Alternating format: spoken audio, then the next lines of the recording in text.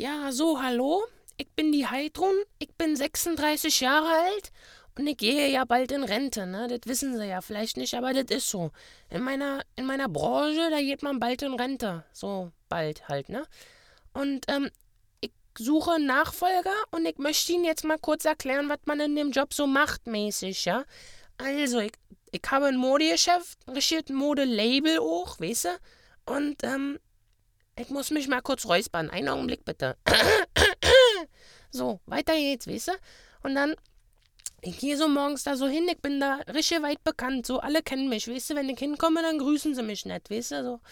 Und naja, ich gehe dann da so hin und dann kommen so Leute, arme oder reiche, ist egal, und geben so ihre alten Kleider ab, weißt du? Und kriegen dafür nix. Also die geben die kostenlos ab. Dann schätze ich die so mit dem Wert mäßig und mach die so sauber, weißt du? Und dann verkaufe ich die weiter. Ich glaube, mein teuerstes Stück, das war so eine richtig moderne Hose.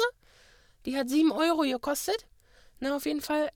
Und diese 7 Euro, die jemand dann kauft, weißt du, der kauft jemand und gibt mir 7 Euro. Und was ich mit diesen 7 Euro mache, das ist das Erstaunliche. Weißt du, ich gebe die dann runter. Ich schicke die runter zu den Afrikanern, damit die sich was zu essen kaufen können, weißt du. Ich bin so ein richtig herzensguter Mensch eigentlich. So, das einzige Problem an dem ganzen Job ist, ja, dass du von diesen Tausenden von Euros, die dir täglich durch die Hände gehen, nix bekommst. Ja, ich mach das freiwillig. Das geht alles an die Afrikaner. Ja, ich krieg davon ja nichts. Ich muss praktisch auch Hartz IV haben, weil sonst würde ich selbst sterben, weißt du? Das ist natürlich ein bisschen Ironie des Schicksals, weißt du, aber das ist so. Naja, macht auf jeden Fall richtig Spaß, der Job. Wenn ihr Bock habt, einfach mal vorbeikommen. Ja, auf dem Kudamm ist es, das sieht man schon ganz groß hier.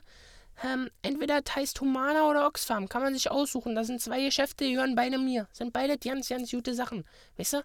Und naja, also das ist halt mein Job. Und falls ihr mal wollt, dann kommt einfach mal kicken, weißt du? Und dann erzähl ich hier noch ein bisschen vom Job, weißt du? Und dann könnt ihr euch da richtig reinleben. Das ist was Tolles, aber ihr kriegt halt kein Geld dafür. Ist halt Risiko für sich, aber mein Herz fühlt sich immer gut an, so nach dem Arbeitstag, wa?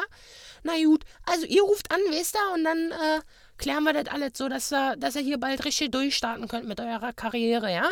Juti, haut da rein, ich bin's, hier, Heidrun und so, weißt du? Tschaußen.